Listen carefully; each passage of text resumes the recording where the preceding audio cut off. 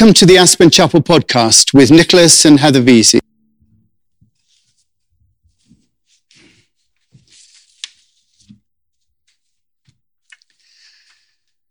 From Philippians 2, do nothing out of selfish ambition or vain conceit. Rather, in humility, value others above yourselves, not looking to your own interests, but each of you to the interests of others. In your relationship with one another, have the same mindset as Christ Jesus, who being in the very nature God, did not consider equality with God something to be used to his own advantage. Rather, he made himself nothing by taking the very nature of a servant, being made in human likeness, and being found in the appearance of a man, he humbled himself by becoming obedient to death, even death on the cross. Well, for me, Thanksgiving, and I know I'm English, but for me, Thanksgiving is a celebration of service. That first Thanksgiving meal on October 1621 was attended by 90 Native Americans and 53 pilgrims, and it was essentially a celebration of the harvest of that year, all the work that had gone into it. It's also suggested that the Native Americans brought deer that they'd killed to the event. In any case, all the work that had been done was celebrated as they gave thanks for what they'd received. And you can see on the bulletin the settlers serving the Native Americans in that picture. This year, Thanksgiving is going to be very different for all of us. They'll not necessarily be the same people at the table. There's a sense of uncertainty about the future. And many of us have been through difficult experiences of one form or another over the year. But I think that these difficult experiences can prompt us into a direction that enables us to see more clearly the way ahead. I think our response to all that's happened over the last year has to be a determination to serve those around us. And that includes us as individuals and us corporately as the chapel. Individually, we have to be concerned about ourselves and those around us. We've all been worried about keeping well, about how to avoid financial problems, how to make sure our friends and family are looked after. All those thoughts tend to produce a great deal of anxiety, and to some extent, that anxiety is the main harvest that we've reaped in 2020. And so an appropriate response to that is to ask the question, how can I best serve those people around me? What is it that I can do to help?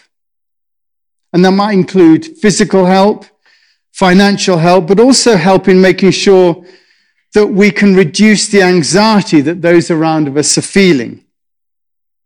The best way, I think, to deal with our own feelings is to focus on others and have compassion for what they're going through. And I think the same is true for the chapel. We've gone through a pretty torrid year here, losing our ability to hold normal services on Sundays, our programs being decimated, and recently losing so many of our precious colleagues. The temptation, I think, is to focus on our woes, to analysing what we could have done better, and to do even more navel gazing to try and make the pain of it all go away. But I think that first Thanksgiving, with the inclusivity of there being so many Native Americans at the feasts, and all the hard work that produced the harvest, speaks to me of our need to serve our community at this time. And by our community, I don't just mean those who come to the chapel, but all of those who live in the valley and beyond. William Temple put it very aptly. He said, in essence, a church does not exist for its members, but for those who are not yet its members.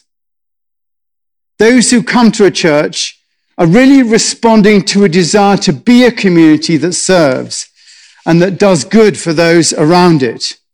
And therefore, I think that as a chapel, we have to be focusing not on what we've lost in terms of programs, the programs that we've all enjoyed, but instead begin to look even more as to how we can be a service to the greater community that surround us.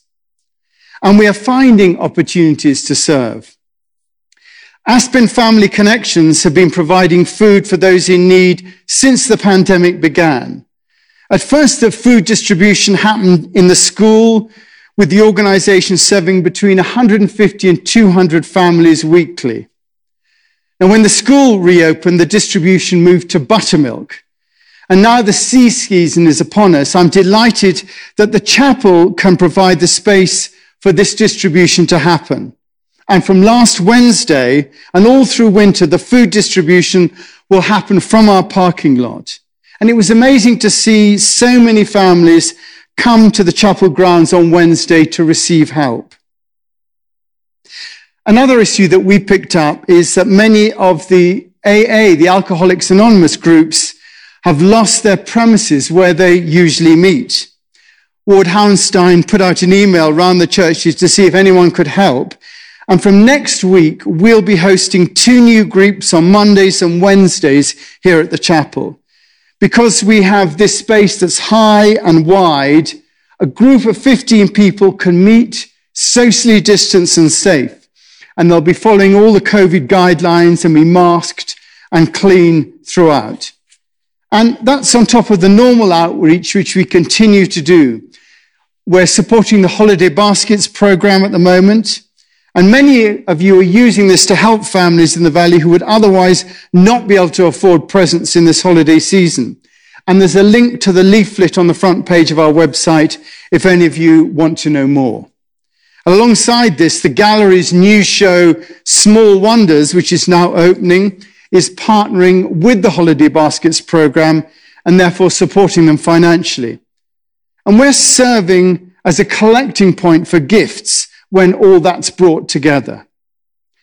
And we're looking at the chapel for more ways to serve. If you see a need that you think we might be able to fill, do get in touch and we'll try to do what we can. For me, this is the way to look forward from here.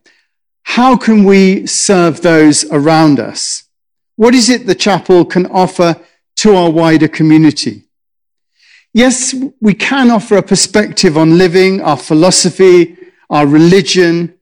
But if 2020 tells us anything, it's that there are so many people in physical need.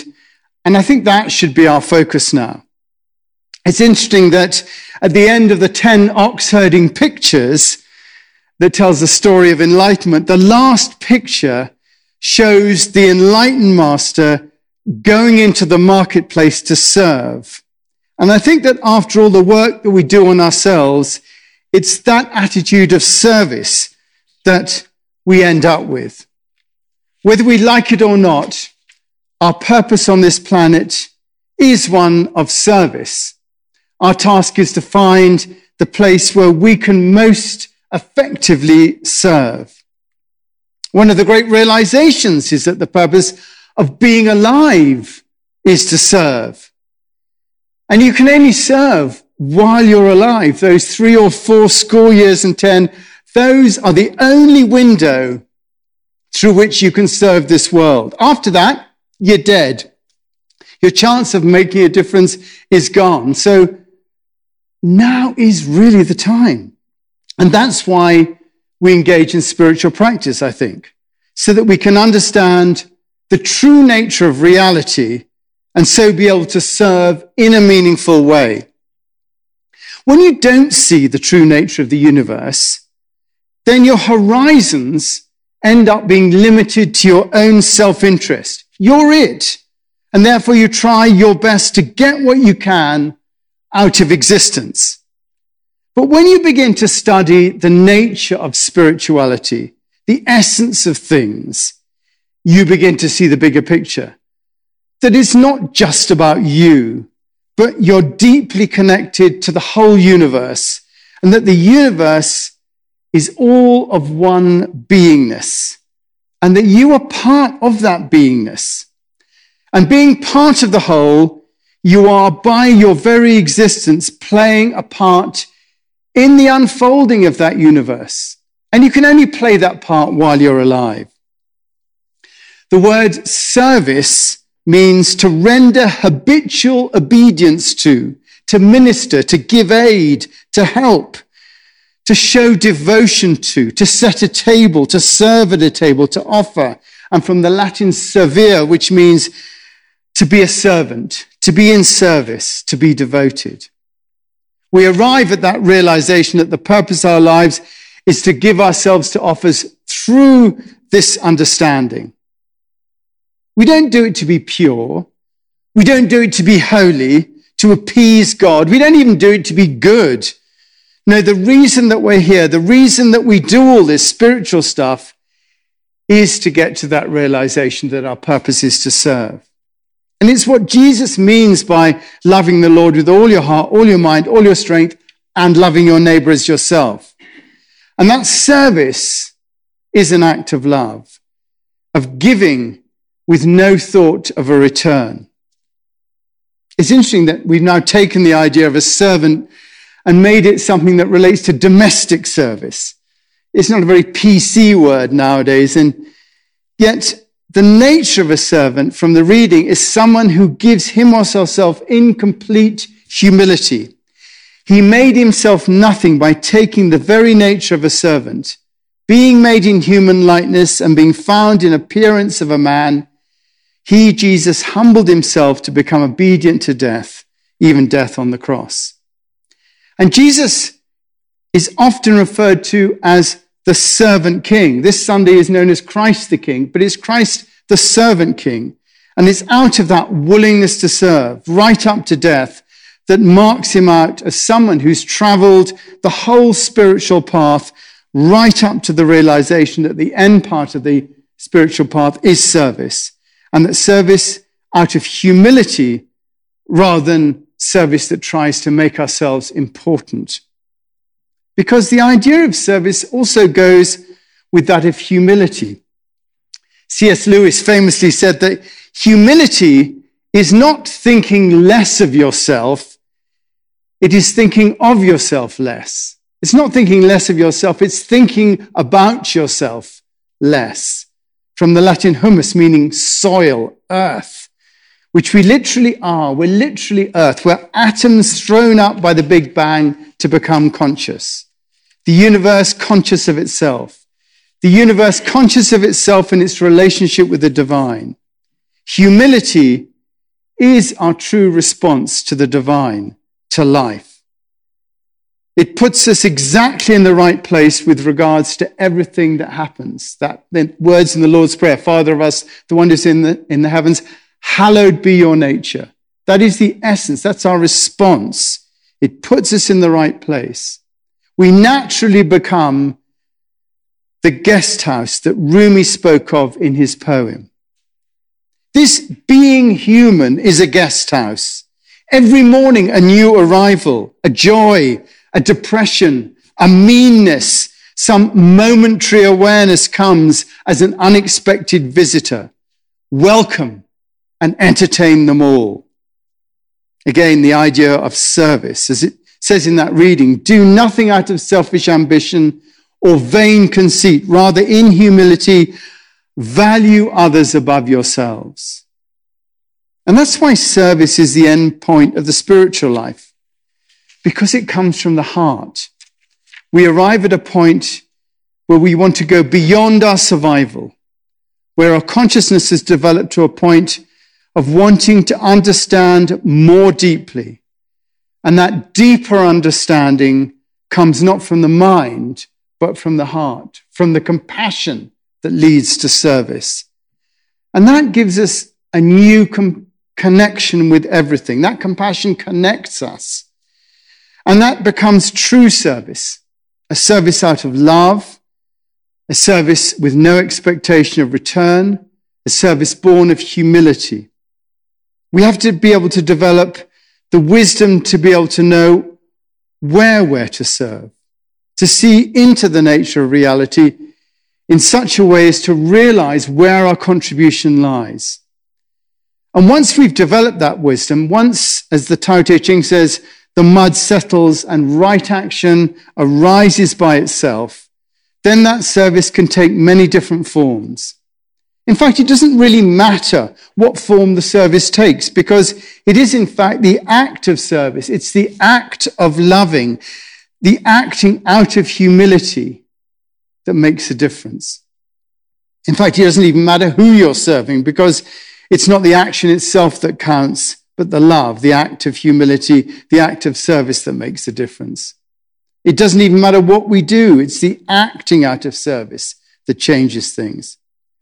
And I think that's a comforting thought, because it means that we don't have to judge. We don't have to judge what we do or measure the result of what we do, because it's the acting out of humility and service that changes. No matter how high or lowly we may be in the hierarchy of life, what we do counts and makes a contribution. Why? Because the language of the universe is love. To give without expectation of return is to act as if we are one with the universe. And therefore, being on such intimate terms with the universe, we are immersed in it. We become love in our actions. So it's not what we do that matters, but the fact that we're serving. And if you're worrying about where to serve, then humility will also tell you where to serve. And it's that simple. It's just where you're needed. It's a response to where you perceive a need. Anything you decide to offer out of love is an act of service. So look around you where you can serve, and look out in humility, like Jesus, who, being very nature God, did not consider equality with God something to be used in his own advantage, but rather he made himself nothing by taking the very nature of a servant, being made in human likeness. We have, all of us, that Christ nature within us. Jesus came to show us the potential for realizing that nature. And he showed us by giving us life, his life as an example. To serve is what it means to follow Jesus. And at this time of Thanksgiving, let our act of thanksgiving be our service, whatever that takes. Thank you. So any thoughts from that? Well, just it so makes sense to me as where we're going to as a chapel, and just like in the own trajectory of my life, it's what it resonates as being true and authentically where we're at. And it's interesting to me the difference between duty and service. Yeah. Like we're not talking about duty. Service arises from something. It's very life-giving, and it arises from something real and that's drawing us, that's beckoning us to what we've been beckoned to do. It's that. So I'm inspired to think about that. I love the idea that a tree, just by growing and arriving in a park or whatever it is serving just by its life. It exists there. It serves the birds that come in. It serves the worms. Its leaves fall onto the ground. It doesn't have to do anything. Its very existence is an act of service to the whole of life. And you can see that in all the different, animals and things like that. They serve by their very existence. Exactly. It's so important to remember that we are enough. There's nothing to do to prove us. We're all enough. But it's like what's arising in us to contribute. That's all. And it makes me think as well of Richard Rohr's line that your life's not about you. You're about life. And I notice more and more really that the people that I really look up to and trust in terms of their leadership, and this is why I trust, Jesus as my primary teacher, it's the humility and the service. Service and humility is where it's at, isn't it? I can trust those people. It is the mindset, isn't it, that to be able to carry that and to realize that in every single setting, wherever we are, sitting at home, if you just look around, there is something you can do to serve. Us having this in this conversation, we either serve each other or we try to, outdo each other with what we say. The music that's produced is an act of service in itself. When we get up, from the sofa or wherever it is, there's the act of helping the people around us. And having that mindset of service, particularly around Thanksgiving, where it's going to be, a bit more difficult with, people around, less people around, that idea that we're serving people is just such an important thing, I think. Yeah, that's it.